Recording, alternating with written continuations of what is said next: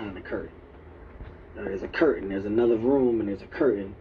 And in that room is some shit. You're like, God damn, I didn't know y'all was fucking doing this back here. I didn't know y'all was getting this type of money back here. Y'all been doing this for how long? This is how it happens. There's a room that you get in, and the information and understanding that comes in it. It's unreal, the stuff that you start to discover. But it's a discovery. It's a discovery. You gotta stumble upon this treasure of information and discovery. And if you don't, maybe you're in the right environment and you hear some stuff and you can ask some questions, but 9 times out of 10 it's not offered. It's a search and find. And when I was constantly in those situations and I find myself saying, so how? But why? Well, then what did you do? Right. Damn, after that, then what? What the fuck did you, how did that even work?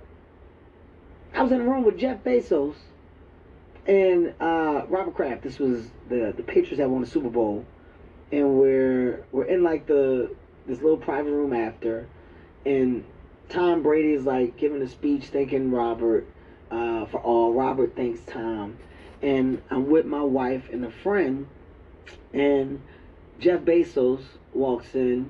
My friend go, there go Jeff Bezos. I said, oh shit, I'm gonna go say what's up. I said, that's a motherfucker, I would love to pick his brain. That's an interesting individual. No, don't do that. What do you mean don't do that? Who said don't do that? My friend. No, don't do that. Why? What are you talking about? Why you gonna do that, Kev? It's a room full of people. Don't look like the dude that's thirsty. Thirsty for what? For fucking information, dick face? Who got into like a little fucking spat? For what? For fucking information? I wanna fucking say, hey, I wanna see my face, I wanna ask him some questions. I ain't gonna see this man no more. I don't know him. We're not on a phone number to phone number basis. I'm gonna say what's up to him. Alright, I'm just saying, in this environment, just chill, it's relaxed. And that shit start to click to me. That's the problem. Everybody's too cool. Everybody's too fucking cool. Right. Everybody wants you to think that they know. You don't know. You don't know shit. We don't know shit. There's one Jeff Bezos. There's fucking one. He's right there. Almost trillionaire. Hey, Jeff. Come here, man. Hey, man. First of all, explain a trillion to me. What is that? How many zeros? What is that? First of all, do you know how excited he must be to talk to you, too? Who knows? I'm gonna fucking find out. I'm gonna fucking find out. You know what I did, Joe? What? Hey, man, I'll be right back. Babe, come on. Took my wife with me. Hey, Jeff, I'm Kevin Hart. How you doing, man? Hey, Kevin. How are you? Jeff, this is my wife, Nico. Hey, man. I admire you. I don't fucking know anything about that world and death, but I admire you. I admire you for being a guy that fucking created and accomplished some shit that is a phenomenon. I want to shake your hand. I would love to talk one day. Kev, hey, man. Good meeting you. Quite sure we'll bump past one day. Hey, if we do or don't, you gonna remember this.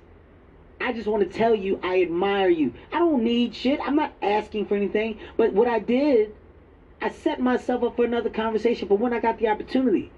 You're talking here, but I'm gonna come over, man. I admire you.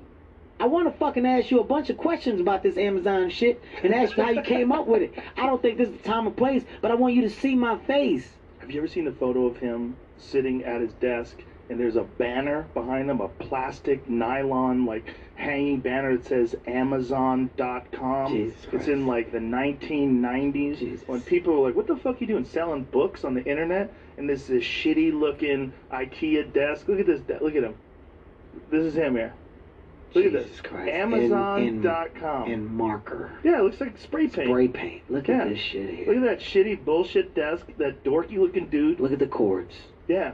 Now he's all buff and jacked and shit. Jesus. Now he's a savage that's basically conquering the business world. Richest man publicly. I think there's a bunch of them oil billionaire, trillionaire dudes. That's got some shit too. They don't have to. They just they shut up. Yeah. They don't want to say anything. Yeah. Either way, I was in a room with that man. Yeah. I didn't. There wasn't a level of cool that I had that would keep me from just going and saying hello or asking a question for that matter. Right. And it's being in those spaces that intrigued the thought. I was like, dude, this is what I'm gonna do. I'm gonna do my part. I'm gonna do my part and say it. I'm gonna say, hey, when it comes to producing and production, here's what I've done. Here's the walls that I've hit, and here's where it's really hurt me. But here's what I've learned. And here's why I do it this way. My ambition is fueled from possibility. I'm giving you all this shit. I'm giving you all this shit. What am I doing? I'm gonna die and take it with me? Yeah. I'm gonna keep it in the coffin with me? What am I gonna do? What am I gonna do with it? Yeah. I'm gonna fucking give it. Well, also the possibility that some young kid could listen to this audio thing, listen to you talk about these things, and then one day succeed and run into you. The same way you ran into Jeff Bezos. Oh my God. Run into Kevin Hart. Oh my God. I gotta tell you, I got where I am because I listened. I listened to you talk about your life. I listened to you talk about your fuck-ups, and that you made me feel like you were human. Like, I thought you were just Kevin Hart. Like, when people see you, you're Kevin Hart. You're walking the red carpet. You're in Jumanji. You're all over the place. There's fucking comedy specials for 50,000 people in arenas and shit. People don't know that you're a human. You don't seem like a human in life, and some kid might just get a spark off of that and blow that spark, make that ember flame up and take over. And next thing you know, you're running into that person at some other Super Bowl party. I can't even tell you that's for me, that's what it's about. Yes. That's as strong as anything else. Yeah. And That's it's gonna impact some people. You know, there's gonna be people that don't have room for it, right? Mm-hmm. They're all closed up. It's this like a cup. There's no room in their cup. They're full of their own shit. So it's already sold and delivered to Netflix, but they're actually starting airing it on January 1st. It's another gymnastics movie. They were supposed to start it during the Olympics last summer, but of course there were no Olympics, so they held it till January. So, but they're all, I say it's on because it's delivered, and that's when it's going to start worldwide. So I pitched. Luckily, back then when I pitched the first one, they were open to hear pitches from independent producers. I got lucky because the timing. They were a big company, but they weren't what they are today. So they were still taking pitches from indie producers. So I went in there and I pitched them myself, and I learned a lot. It's a whole different style. They get so many pitches. I didn't know this back then. You got to keep those pitches really short, get to the point, really sweet, because they get so many of them that they get tired of hearing them. So they just want to make a quick decision and hear what you got to say. So I pitched it too long. I had like a half an hour meeting, and I probably took 20 minutes to pitch that, other than 10 minutes of pleasantries. Today I pitch in 2 minutes, 2 to 3 minutes max. That's all it takes, because they generally know, right? So I pitched it, and they said, okay, sounds good, we like it, let's do it, but we don't want to take delivery from you because you're an indie producer. We want to take delivery from a distribution company that we're already set up to do business with, because we don't want to set you up as a new client in our database. It's too much work for us. So I said, but I'm also a distributor. I have my own distribution company, and I make delivery. I make perfect delivery to the distributors, or I'm making delivery to broadcasters around the world. So delivery is not an issue. And they said, yeah, but we're so busy. We have so much going on. We would prefer that we put you through a distributor.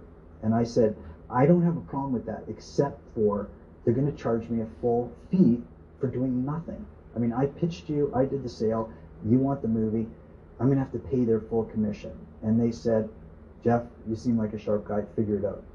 Go negotiate it, figure it out. So they gave me a list of like 6 or 7 distributors that they recommended who I could do business with. I met with 2 of them, I chose one of them, and I cut a good deal, but not a fantastic deal, because I had no leverage. They knew that I was sent there, so I had to deliver through another distributor. I was kind of a little peeved by it, but you know what? It was Netflix, that's what they wanted, and what am I going to argue? I mean, so that I had to do that deal. And it worked out well. The other people, they did the deal. Then they actually happened to be a good distributor. They did some other deals too, and it worked out pretty well. So I can't complain about it. So the second time around, same thing. Go to Netflix, pitch them on the movie, love it, let's do it. I said, guys, please don't make me go through a distributor. They said, Jeff, you know the rules, got to go through a distributor. I said, how many times do we have to go down this? Anyways, same thing happens. I use a different distributor this time, because now it's different times. I actually make, you know, a different type of deal, and it works out. Third time around, let's do it. Please, let me just deliver to you. Please let me deliver to you. If I fail, I said, listen, if I fail, don't even pay me the licensing fee. If I don't deliver on time, exactly per your specs, which I'm doing anyways to these other distributors. I said, they're doing nothing. They're just pushing a button to send the materials that I've given them. I have your delivery list and your specs. I do all the delivery items. Please just give me a chance. The third time they did. So now it's direct. And if there's Netflix people watching, thank you very much. I really appreciate that you let me have that chance. And I made delivery. I made delivery 2 months ahead of their delivery schedule. And everything's fine, and they already confirmed delivery, and it's perfect delivery. And you know, their delivery schedule's 5 pages long. I mean, and by the way, I have to deliver those movies in 18 languages and 6 subtitles. There's 25 versions of them. And I mean, delivery alone is a lot more money than a lot of indie filmmakers spend on making their movies, just making delivery. All the soundtracks, all the M&E tracks, everything. I mean, it's a very, very extensive process making delivery. But there's, you know, companies you use who are certified, you know, I forget what they call them, not aggregators, whatever. They specialize in delivering to Netflix, and you hire them, and they do your dubs, and you're this and you're that, and you just have to manage it all.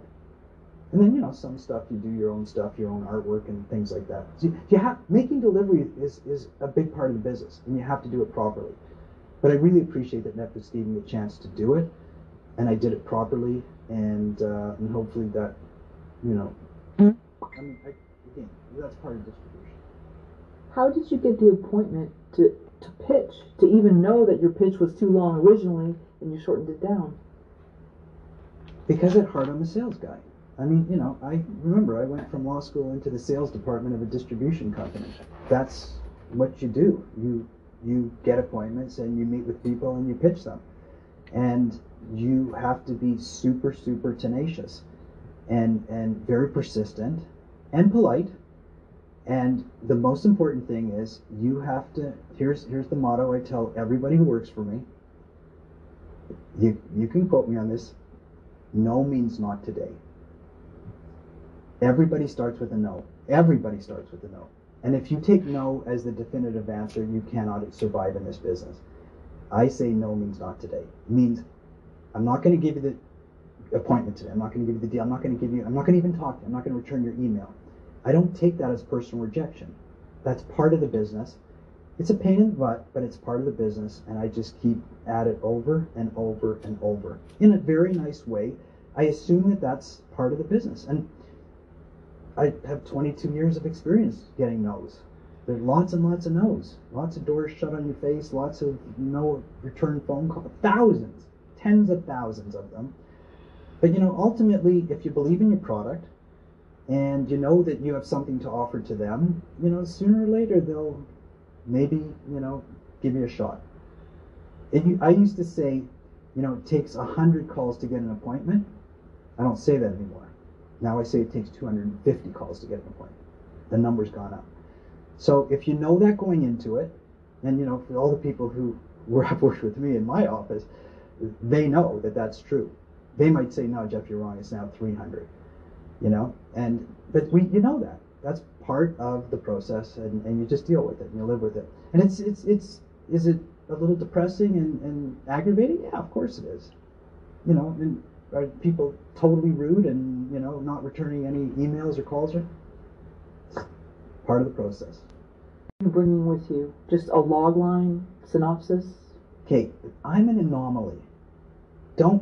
Independent producers who are watching this, do not assume this is the Blair Witch Project. This is not what normally goes on.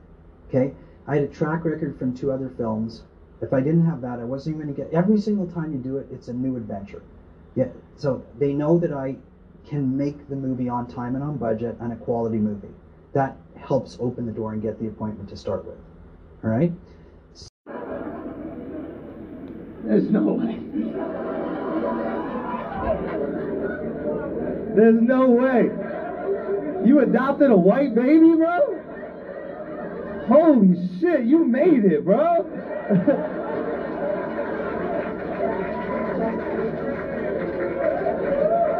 Oh my God, bro. This is going full circle. America started by guys that look like him buying guys that look like you. And here we are in 2021, you got your payback, motherfucker. You bought yourself a blonde-haired, blue-eyed white baby and own that motherfucker. This is unbelievable. I can't even believe what I'm looking at right now. I have a dream that one day white kids will be purchased by us, motherfucker. Fuck playing around the playground. I want to buy them little sons of bitches. Holy shit. Oh my Lord. I don't even know what to say no more. This is absolutely mind-boggling. How, was he like a baby when you adopted him? Baby. Oh my God. Black people age so well, I swear to God, I thought you were friends, bro. This fucking Benjamin Button looking white guy about to look older than his father, man. How old are you? 19 today. Oh my God, happy birthday, man.